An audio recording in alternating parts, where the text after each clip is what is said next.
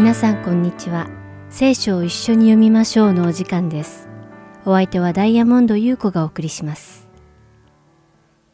クリスチャンになったということは、神の子になったということです。そして神の子になったということは、神の性質に従って生きる人になったということでもあります。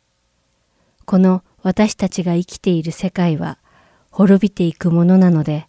永遠に続く神の性質とは大きく違います。むしろ逆です。この世では善には従わず悪に従います。またこの世では他人を愛し思いやることができず、とても利己的なので調和がなく絶えず分裂を起こします。残念なことに神の子の共同体であるはずの教会の中にも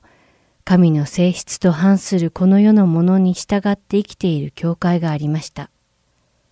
それがコリント教会でした。そこで使徒パウロはコリント教会の堕落した世俗的な姿を指摘し、神の子としてふさわしい教会がどのようなものかを教えるために彼らに手紙を送ったのです。そのパウロがコリント人への手紙で最初に指摘したものは、コリントの教会内で起こっている分裂についてでした。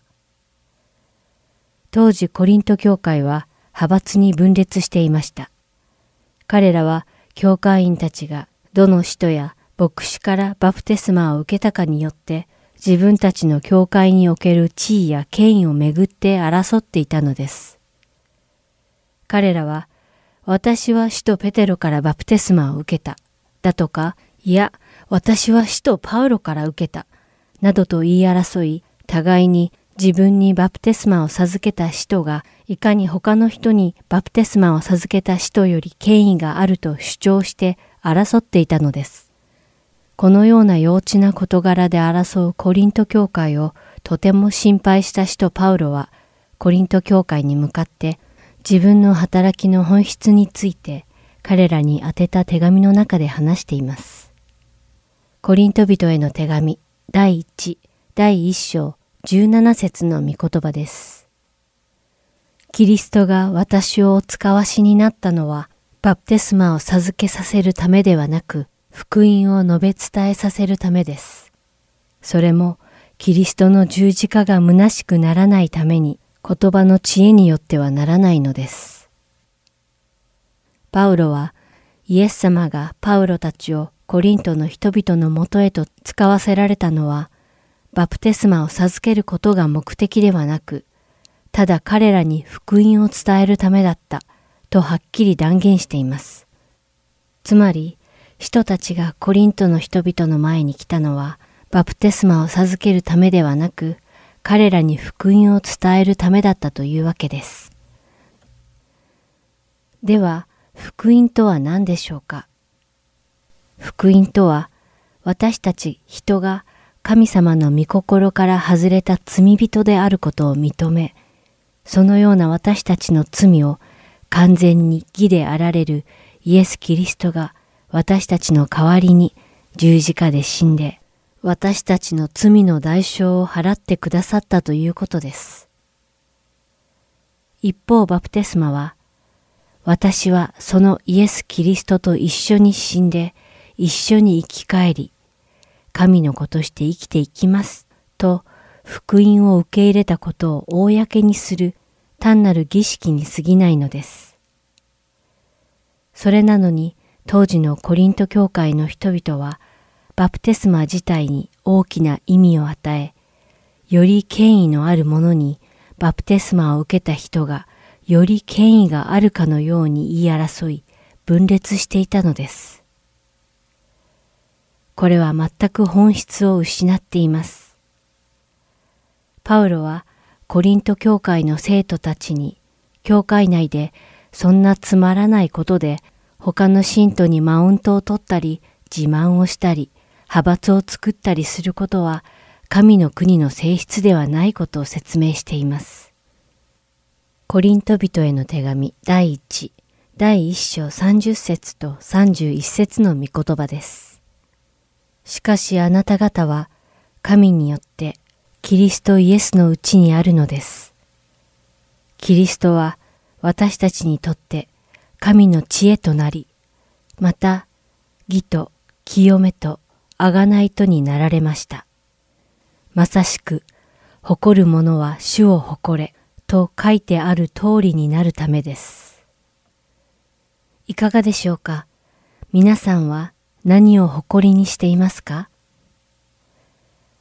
残念なことに、私たちクリスチャンの中にも非常に幼稚なことを誇りにし、非本質的なことを自慢することが大好きな人たちがいます。私はあの有名な牧師先生から福音を伝えられた。私たちの教会は生徒が何千人もいて素晴らしい設備でいっぱいだから他のどの教会よりも素晴らしい教会だとか、それ以外にも私は高級車に乗っていて高級住宅地に住んでいてあの有名校を卒業したというようなことを自慢しては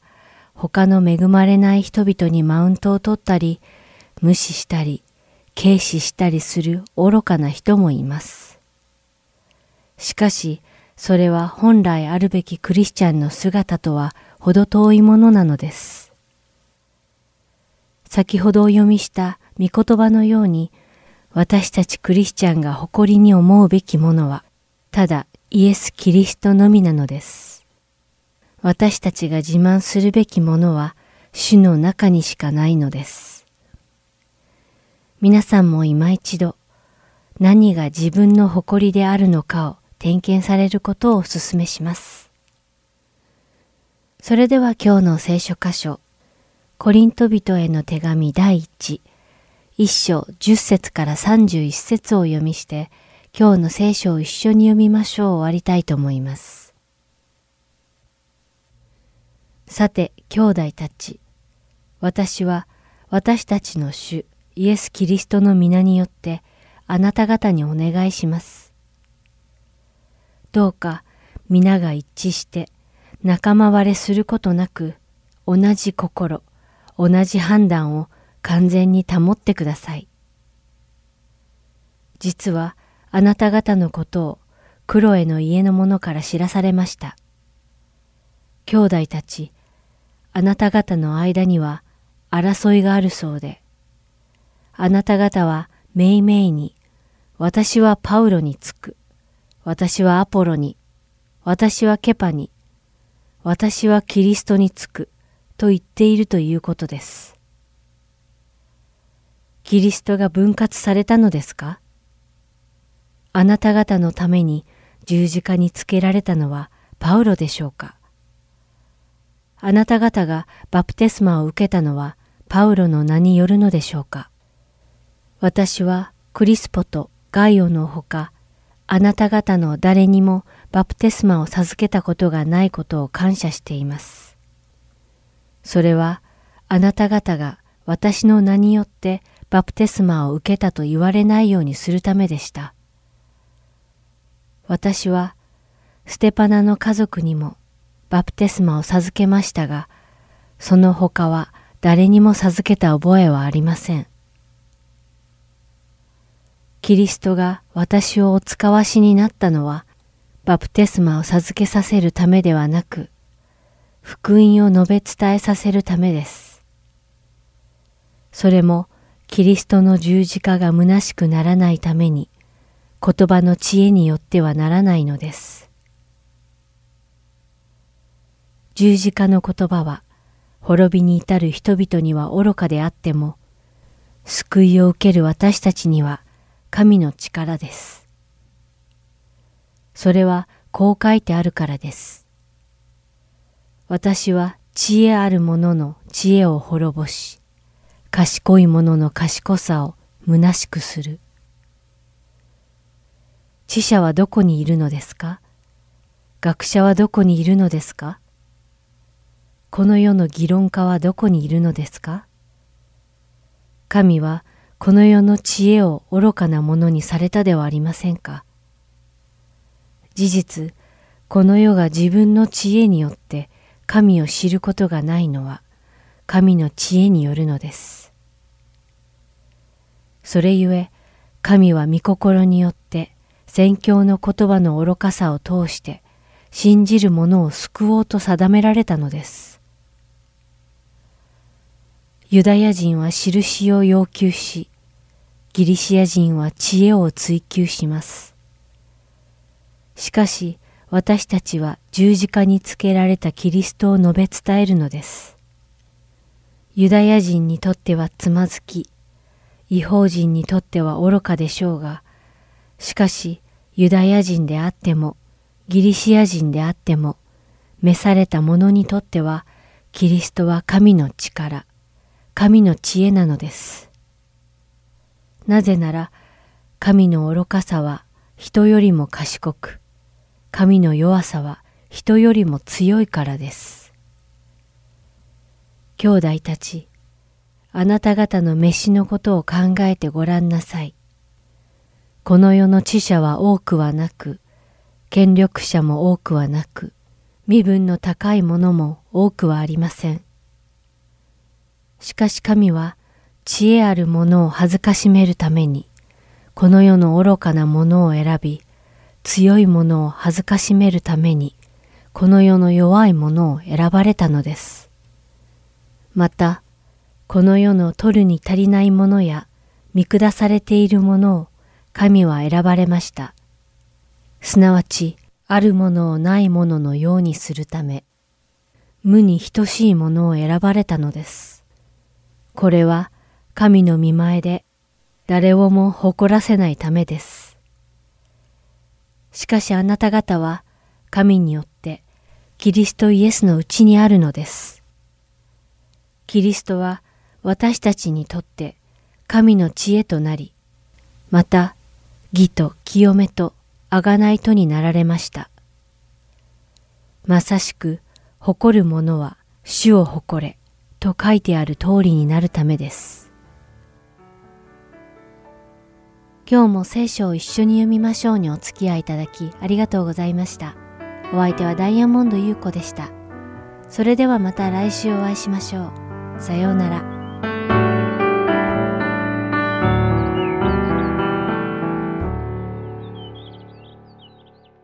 主よありがとう。十字架の代価を我が罪と恥負われた。なんという愛。主よありがとう。差し通された手を私を洗い、ただ許し、御手に抱かれる。御座によられる。尊き子羊。多くの冠受け、勝利で治める。糸高き神の御子。釘付けの一人子。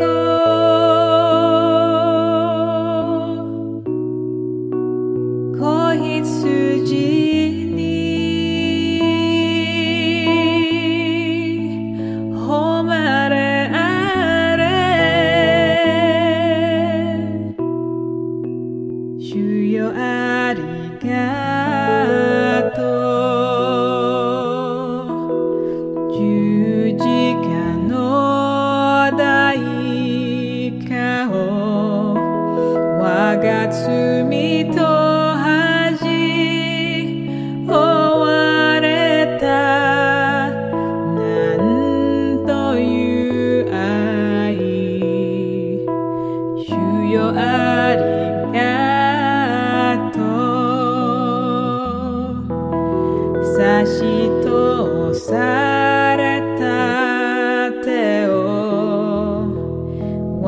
私を洗い、ただ許し、御手に抱かれる。御座によられる。尊き子羊。多くの冠